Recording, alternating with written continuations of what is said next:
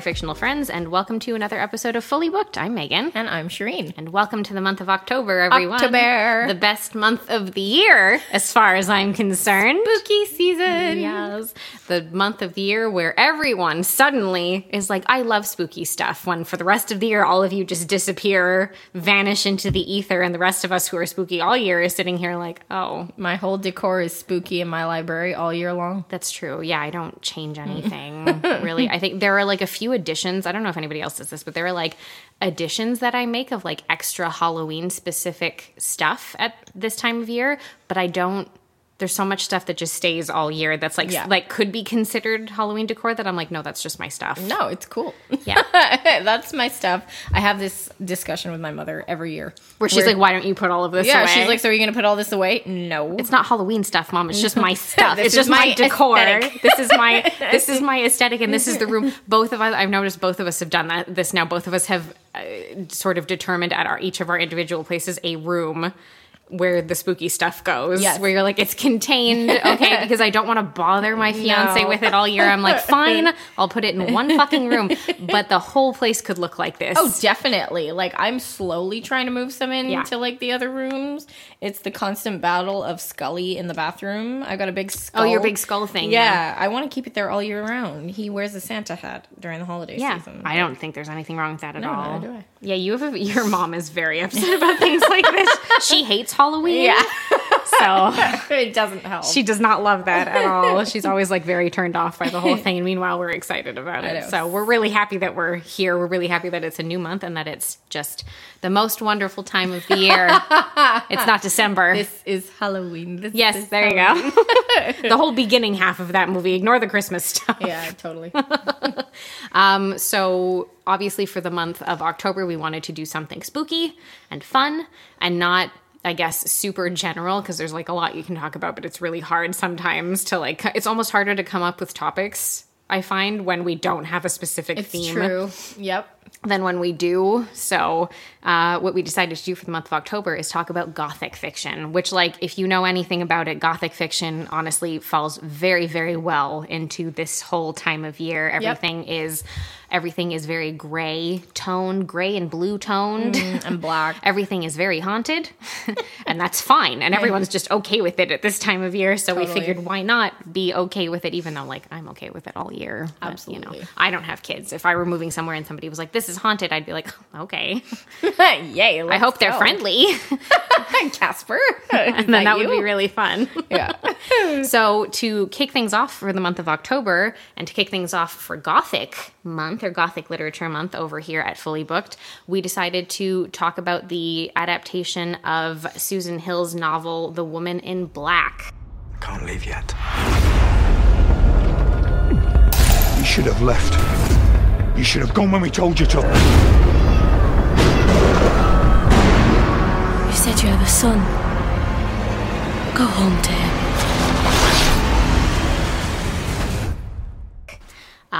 Her novel was originally released in 1983, which I always associate it, because it's period piece. I always associate it as being something older. Like, I always assume that the novel. No, it's 1983. Wow. It's the year that the novel was originally I always assume released. like Gothic fiction comes out in like when was the Gothic period? Like what, 17, 18? No, I think later. 19. I'd say late 1800s through 18. The like maybe mid 1910s or so. Yeah, exactly. Like I'm thinking Northanger Abbey. Yeah, like those types of time, and like a little after that when you got into the more sort of speculative fiction, metaphysical, written by a lot of women also, more than people are aware of anyway. So that's what we're talking about this week, is The Woman in Black. Like I said, it was released in 2012, starring Daniel Radcliffe. Harry Potter. It's still in his, very much in his Harry Potter time in his life, I would say, because it was only a couple of years later. I think it was like almost around the time that maybe like the final films were coming out. It must have been, I don't know, I haven't checked in a while, but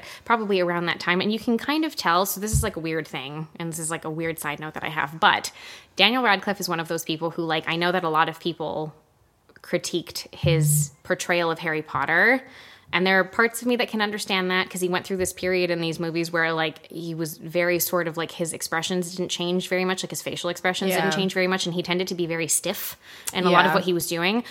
Since he's finished Harry Potter and I don't know, maybe been able to get away from like this massive fucking franchise that he was stuck with for like 11 or 12 years.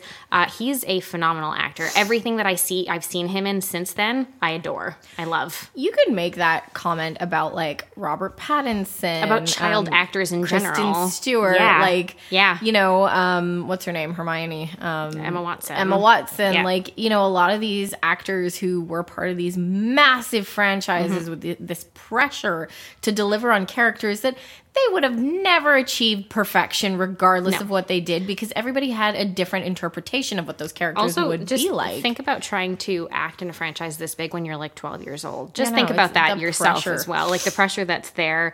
And I think that he's come through it better, really, more than anything else. And I love him and everything that he's in now. I think he's great and he seems like a really good human. So he does seem like a good human. Love that. Yeah. So at the time that we're recording this, The Woman in Black currently has a rating of 6.4 out of 10 on IMDb and 66% on Rotten Tomatoes, which, like, yeah, that's fair.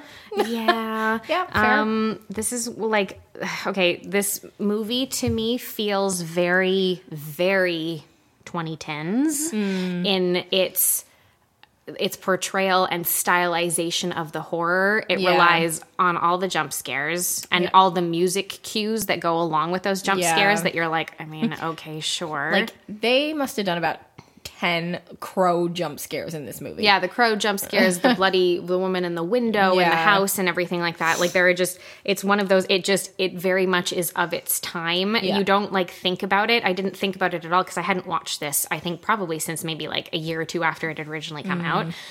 And I didn't think about it until maybe a half hour into the movie. I started, like, you know, like, being like, wow, this is very much a movie that was released in 2012, and you can just feel it based on just how they're not, like, they've taken the set and made it very much like a period piece, but nothing else is a period piece of it. The people don't really look like they fit the costumes that well. No, they don't. Like, they're like, they tried like to the bare minimum. Well, it's almost like a play, right? Yeah. Like when you watch a play and like obviously the actors don't always look like they belong, and you're like, okay, it's a play, you know, like they're in front of me, like I gotta like abandon my. And we've talked about this before, and just the fact that it's easier when you're watching a stage production, I find, to kind of distance yourself from that sensibility. But when you're watching a movie, it's harder because you're watching the one action on screen the entire time, so it's less immersive and you're just more likely to notice or pick up on these things. And I find that that's the case. Yeah, that's the case with this film and with a lot of films around this time. Anything that was being released within this period, mostly anyway, within this period of like 4 or 5 years in like the beginning of the 2010s, even mid 2000s, I would say, through like maybe 2005 to 2015. Everything that was like a period piece was really only a period piece in terms of decor. Yeah, they used a lot of fog machines. And set design, that's it, and things like that. And those are where like those, like, thank God that those teams existed and that they did such a wonderful job with what they were doing in those films, because the rest of it just feels like it falls flat a lot of the time. Well, that was kind of what I felt with this movie. Like, I know that it was meant to be, you know, Gothic era, Gothic fiction, you know, and it just didn't feel like it hit the mark, because whenever I watch, you know, Gothic or I read Gothic, there's something very mysterious going on as well. And it was definitely missing the mystery. There was no mystery. Everything was really obvious of what was happening. That also, you know? But I feel like that's also indicative of the 2010s. There was something there where we liked to be very obvious. There was no subtextual anything, particularly in mainstream films that were being released, and mainstream genre films like horror films, science fiction, things like that were being released at that time. It was, here, let me walk you through every little bitty bit of plot point. Nothing is open for interpretation. There's no open-endedness to the story where like you can decide what's actually happened. No. It's right there. Here it is. Here's the story. There's nothing to interpret. There's nothing to make you think about at all. Yeah. Yep, exactly. Like, totally agree with you. And that's how I felt watching this movie. Like, the first scene, so I didn't remember what this movie was. No. I put it on. My husband was like, oh, no, not this. And he just walked out the the room, and I was like, what? Like, normally he's down for this kind of movie, and I was like, what? And like, it's boring. The first scene was interesting. Like, I was like, okay, like, I'm interested. And like, it's dark. It's dark, but I'm like, okay, like, I want to know what's going to happen in this movie, because I couldn't remember that I had seen it. But that was kind of, but that's kind of, it's true that like, it's sort of, the cold open of the film kind of draws you in, but then after that, things kind of start to peter out a little bit. Oh, okay, I don't care about never this mind. now. Yeah, so it's like, I think it's 1889, 3 little girls having a tea this party. Massive house are having a little tea party. They're playing. They hear something that only they seem to be able to hear, or they're like summoned by something. The 3 of them, they must be like 6 or 7. They walk to the windows and proceed to trigger warning, throw themselves out the throw themselves out of the window and die. Screaming, you hear the mom screaming and being like, "My babies!" And then title card, and then you get into the meat of it a little bit. So Daniel Radcliffe plays a character named Arthur Kipps. Arthur Kipps or Arthur Kipp? No, Kipps. Sorry. Yeah.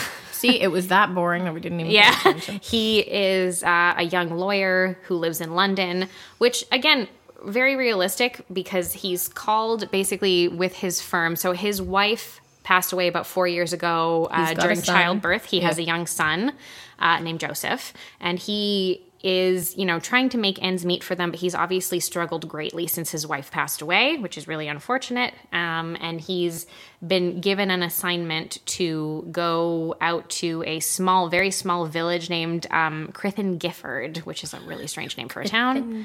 Crithen Gifford. I'm not lisping there. That's actually what it's called. There's a TH in there. So he's been given an assignment to go out there because he needs to go to this really massive estate called Eel Marsh House, because the widow who was living there named Alice, she passed away recently, and he needs to go collect any additional documents, get all of the paperwork together so that her estate can be properly taken care of, divided up, whatever needs to be done with it. So he's given, it's very isolated, but he's given kind of instruction to go and take care of this. So he takes off from London. Again, all of that makes sense, because when you kind of see like in Crithen Gifford itself and in the village, you've got like all the people who are working folk who are in these tiny little like apartments and stuff like that in town. And it's always that's always what it's like. The metropolis is where people go during like the year and stuff for like work, or during certain times of the year for work and everything. But the rich folk have these massive estates. Well, that's what happened during the plague, right? Yeah. Like in the so they all fled from the cities, and then that kind of continued to be a thing. Where do you think the ideas of like summer houses come from and stuff? People take off and they would take off and they would leave the city for a period of time, except the people who can't do that are people like Arthur, who are working people who work all year long. They don't have the kind of funds that you need for something like that. So he's taken off, he gets there, and basically he is looking for a man named Jerome, who is, I believe, a lawyer. Is Jerome supposed to be a lawyer as well? I think so. Or he was in charge of... He was in charge of the estate for Eel Marsh House. Anyway, he arrives there, and he's like told... the executor of the will. Yeah, that's it. And he's told by Jerome and his wife, like, no, you don't need to be here. It's fine. Everything's, like, being taken care of, whatever. I'm going to send you right back to London. And he's like, okay, no. He's like, guys, like, I just got here. I need to go to the house. I need to see what other documents there could be. Like, not everything's in order, and I need to do my job properly. So... He's basically being stopped by everybody at every turn, kind of, where everybody's like, oh no, don't go to the house, don't go to the house, don't go to the house. And the only person who is helpful in any way, shape, or form is this man named Samuel Daly, who he meets on the train on the way from London out to the area, out to Crithen Gifford in the first place, who's a, I guess, wealthy landowner in that area, because he's got this big-ass house, who's the only person who's kind of, like, nice to him and sort of normal. Everybody in this small town is very paranoid. But, like, this is the thing, right? Like, I found that in this, none of the characters were very memorable at all. And they're also very inconsequential to the story for the most part. It's just things to kind of vaguely help him. And that, like, includes Arthur himself, honestly. Exactly. Like, it's just to move the story along. It's just to move the story along. And, like, like, even the mystery, and I'm using air quotes here, is not mysterious at all. Like, it's like, oh, everybody's paranoid. There's, like, something going on. But even they don't know what's going on. Like, there's no concrete, like... prove until they just have Arthur starts experiencing it. and he's the one who kind of figures out like what's going on, which yes, again, he's the main character, so it makes sense, but it's true. So he does get passage out to Eel Marsh House, which is it's in the middle of like, it's basically in the middle of, I don't know what it, like a marsh I guess, and a marsh in which like the tide comes in and out, so the one road that exists to get there is literally flooded for a portion of the day while the tide is in, and then you have to wait till the tide goes out to leave. Which, like, all of that stuff and the house itself, creepy, cool, awesome. But there is so much atmosphere missing from this film that I was like, a Gothic atmosphere is spooky. Like, legitimately, like, tension is built, and you are uncomfortable when you're reading a story like this, when you're watching a better made film like this, that's like giving you a good idea. But that's just, I don't know. I just find that's kind of, when they're well done, it really creates like a really good amount of atmosphere for you as a reader or as a viewer. But in something like this film, they rely so much on like, oh, but there are noises coming from another room, because that's pretty much all that happens to him while he's there. There are noises from somewhere. And then he goes outside and he sees that there's like someone in the window there. And the first thing that he really sees that he gets, I guess, a good look at is this woman in like a big black dress and a big black veil standing like in the back of the house. There's like a cemetery back there, with several gravestones, and she's just standing there, and he sees her, and then she walks away, and you're like, okay, sure. There's always a creepy house and a creepy ghost woman living in that fucking house. Because if it's not that, then how is it Then what is it? This is a totally different kind of story. This is a totally different genre. Why are we talking about it? No, it's true. But like, I would say like 80% of the time in Gothic, like that's what you're getting. Like, this house is haunted. And it's haunted by a really mean old lady. Yeah, and like, people are like, in some cases when it gets kind of pushed a little bit, like, everybody's inexplicably like unhinged. Yeah. And like, we'll see that in our next episode about our next movie. But Anyway. Yeah, we'll see that a little later in the month for sure. So when he kind of has seen all of this stuff, he's like, okay, so this is, what the fuck is going on? Like, why am I seeing, like, there are people in the house, but there shouldn't be people in the house. So he goes back into town and he goes to speak to the police about it. The cop's like, okay, no. Yeah. Because everybody just knows there are ghosties in the house, basically, in Eel Marsh House. So they're like, no, thank you. Yeah. This group of children that he had seen earlier come in, the little girl ingested lye for some reason. Yeah. We don't know why, though. It's just because what we're given to understand after is that if anybody sees the woman in black, which is what they call her, at the house, bad things start to happen to the children in the town. And so this is something that seems to happen fairly regularly. Like, it will happen periodically throughout the years since this woman's death several decades ago, basically. So this seems to be something that does reoccur on a regular basis. So this little girl dies because she literally ate poison. Yeah. Okay. And then, very confusingly, immediately the townspeople blame Arthur, which, like, you're like, what? Like, the parents and stuff are like, this is your fault. And I'm like, what? He tried to save her. But again, like, going back to, like, Gothic, people being unhinged, like, this is just, like not a linear unhinged, Like, it's just really random. And you're like, you're trying to move the story along, but it's not really moving along the way you want it to. No. It's just a bit disappointing, Yeah, so he does wind up staying with Samuel and his wife Elizabeth. Elizabeth is also not mentally well. Their son, there's always a crazy woman as well, which I don't always appreciate about this. Anyway, whatever. Anyway, Elizabeth, unfortunately, and Samuel lost their son to drowning. I believe it was 6 years earlier or something, like a while back. I believe actually at the same time as those three girls killed themselves at the beginning, which 1889. Because then we jump forward by like several years. So yeah, it's something like that. She's weird. She's got 2 tiny dogs that she uses to replace her kid, I guess. And she seems to, again, it's very unclear. She seems to have visions of some sort where she says that their son tries to communicate with them, and she like tries to draw right. with her knife on the table and stuff. But I don't know. You can't tell. You can't tell if she's really seeing this or if she's nuts. We don't know. I mean, she does do a pretty convincing job. She does. I'm like, maybe the lady's actually talking to her son. Like, let her draw on the table. It's possible because this is a story where like the haunting isn't fake. Like, there's legitimately someone there. So it's hard to say. Right. Anyway, Arthur is still trying to figure all of this out and figure out like what's happened there. And he finds like all these old like he finds like old correspondences between Alice, the widow who passed away recently, and her sister Jeanette.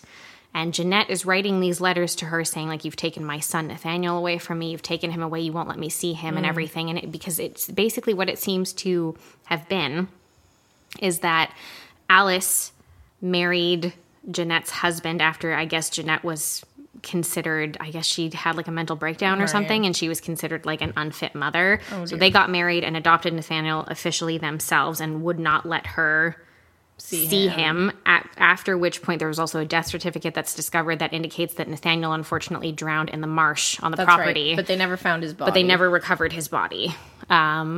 When Arthur returns to Jerome's house to try and find more information about this to get like a final kind of, I guess, story from someone, he goes into the basement, and for some fucking reason, again, it's the ghost thing. So I guess you can just explain everything away, but it's done in this really choppy, really strange way where he goes there, and Jerome and his wife's young daughter is in the basement, and she's like, go away, even though she's like locked in the bottom of the basement. And you're like, why is she there? How did she get there? We don't know. Why is she locked down there? So she tells him to go away, and he and Sam are like, okay, fine, let's try to go back to the house, but they can't because these guys like try to attack them, basically. Like some of the townspeople are like, oh, you're doing this, all of this is your fault. And then they love their pitchforks in this one. Oh my God, right. Torches and pitchforks. Like the young girl who had eaten poison earlier, who died, her father, again, blames Arthur for this. And I'm like, oh my God. So after he has found all of these correspondences at the house, he goes outside and he sees a bunch of dead kids. And you're like, okay. Yeah, they keep coming back with the dead kids. Yeah, and then we learn around this time as well, on top of the correspondences, so there were correspondences that indicated that Nathaniel was taken away from Jeanette.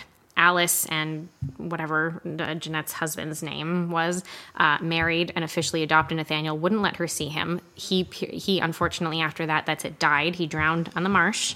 And then Jeanette killed herself by hanging, which is something that you do see later. And then she said that's it, where she basically said, like, like, Alice, I will never forgive you and I'll always go after you, blah, blah, blah, blah, blah. And he also, and that's it, Arthur kind of runs outside. There's a bunch of, that's it, kids, the little ghost kids running around. And then he sees, like, what it would have, I guess, looked like when Jeanette killed herself. Right. He goes back into town the next morning, and it turns out that, again, you're like, what? Jerome's house is on fire. Yeah, got set on fire. Is on fire, and he and his wife have been dragged outside, but of course their daughter is still inside, and Arthur's like, oh God. So he goes running inside to try to save her, goes down to the basement where he sees that the little girl, their daughter, with the woman in black who's standing there, who causes this little girl to light herself on fire, which she does, and then she dies. Horrible. You're like, Jesus fucking Christ. There's always fires in these Gothic stories. Oh, yeah, I know. There's a lot of stuff on fire. You gotta if you gotta get rid of the spooky ooky house by the end of it, I guess setting it on fire is a good way to do that. If you got a spooky ook, you gotta fire it. Yeah, so this is where he kind of gets more clarity, even though I just gave it to people earlier when I was talking about this, but that, when he goes back outside, of course, and he's not been able to save her, the mother is fully distressed, of course, and she says, she's like, it's because you saw her. You saw the woman. When you see the woman, bad things happen, basically, and you're like, oh, okay, so this is what's going on now. Fine. Yep. And then it's Samuel's wife who informs Arthur that Jeanette is, in fact, the woman in black. She's the apparition that comes back periodically, and that seems to cause, basically because her child was taken from her, she's like, I'm going to take everyone else's children as, a form of revenge, which you're like, I don't think a mother would do that, but anyway. But that, this comes up a lot, I think, in these, and then, Daniel Radcliffe's character is like, okay, well, you know what? If that's the case, then let's try and get her son back and give him to her. Yes, because he's trying to... His body was never found. No, because he's trying to break the curse, right? So he and Samuel are like, okay, let's go back to the marsh. I'm going to jump in there, and I will find the body, and I will reunite her with her son, and like, you know, I will like, you know, go and put him in the same grave as her, basically where she's buried, and hopefully that will help her, and that will be the end of it, basically. When you, like, the logic tracks for me there in this type of story. I was like, yeah, okay, I get it. Yeah, that's fine, cool. They do that. He finds the body. They bring it up. He does bury Nathaniel with Jeanette, but she keeps on. There's like an echoey voice in the house that's just like, "I'm never gonna forgive. I'm never gonna forgive." And you're like, "But you, all right, but we did the thing." Yeah, for real. Saying that even, but you know, and of course he's like, "Okay, so everything seems to be fine now," because everything kind of stops. The next day, he goes to the train station because he's meant to be going back to London. He's like, I want to get the fuck out of here. So he wants to leave right away. And the nanny and his son have come to meet him there. And he's like, okay, no, we're going to go right back to London. Like, can you just like go grab some tickets? Cool. He's speaking to Samuel. And of course his son Joseph wanders onto the train tracks because supposedly the woman in black lures him onto the train tracks. Because she's there. He sees her. Because he sees her across and he starts climbing down. Arthur notices this at the last moment before the train arrives. And of course they tried very, very vaguely to make it look like he saved him because he jumped onto the tracks, grabbed the kid. I genuinely thought that he had, because I was like, oh, okay, like, yeah, it's fine. It's one of those movies, because it had been like so much that type of movie leading up to this. And then I was like, oh shit, they actually died. Yeah, that's it. And because also like it seems like that for a moment where you're like, oh, did they try to like subvert expectations or whatever? He did save him or something, but then you're looking and Samuel and the nanny both look fucking horrified. And then that's it. After the train passes, or it seems like the train has just passed, Arthur seems to be standing there holding Joseph, and he's like, okay, no, we're okay. But then he's looking around, it's much darker, there's nobody around, and he can't see anyone. So then you kind of, and then he turns around, there's a woman in a white dress standing a little further away, and Joseph goes, well, Daddy, who's that? And he looks and he sees that it's his wife, Arthur's wife, who passed away when she was giving birth to Joseph, and he's like, that's your mummy. And you're like, okay, so they're dead. They're dead. So you're like, okay. And then they do this weirdly happy thing where he goes over and they basically reunite and walk off together. Yeah, and then it like flicks back to the woman in black. And like while the train is going past, Samuel is seeing all the children in the train, and he sees the woman in black as well. So it's like, so they're doing that like, you know, thing like that they try and do in horror movies where they then zoom in on the woman in black and she like looks at the camera and then it goes black. And you're like, ah, and then we cut to credits basically. But it was just, I was like, was the happy ending of this movie that him and the 4-year-old baby died? Damn. I mean, like it was a really, like it was a good ending in a way. I didn't hate it because I was like, well, that's nice that we didn't get like a very Hollywood ending. Yeah, out of this, like it was nice in that way. But then at the same time, I thought the same thing that you did. I'm like, so are we trying to say that the woman in black did him a favor? Yeah, like I don't know. Is it because he reunited her with her son, so she's reuniting him and his son with their mother, wife? like his mother? Like, is that what we're supposed to read into here? I don't know, but or was she just like, no, fuck you, it doesn't matter what you do, I'm still gonna kill all the kids. Kill everyone. Like, I don't know. I don't know what the dealio is. Especially because she didn't how do I put this? Because she didn't stop doing things, like she still did this, and so she's still around. So I'm like, okay, so is she just gonna go back to killing everybody in the village? Like, I don't know. Well, that's what I thought. I'm like, so we're still killing kids? Yeah. Like, I don't know. Are we gonna take a break now for a while? Well, supposedly this movie has a sequel from like 2 years later, which that's right. I saw haven't that watched, when I was searching. So, it was like Women in Black 2. I'm like, oh god. It's just, I know that might have sounded like that. I think we jumped back and forth a lot when we were talking about that, but honestly, like, it's just because it's quite boring and it doesn't give you the right kind of context at the right time. So it winds up being this weird mishmash of things that you're like, I don't know how to what am I supposed to do with this? I don't know what I'm supposed to feel about this. Like, I'm not really sure. Like, I came away from it being like, huh. Okay. That was a movie. It was a movie. It was a movie. That was, there's like my, like one sentence review. It was a movie. Yeah, like the first scene was okay. The last scene was okay. But everything in between like was like meh. And it all kind of blends together after a while. Like all the townspeople are the same. Everything else is the same. No, I couldn't tell you who the characters were in this movie, quite honestly.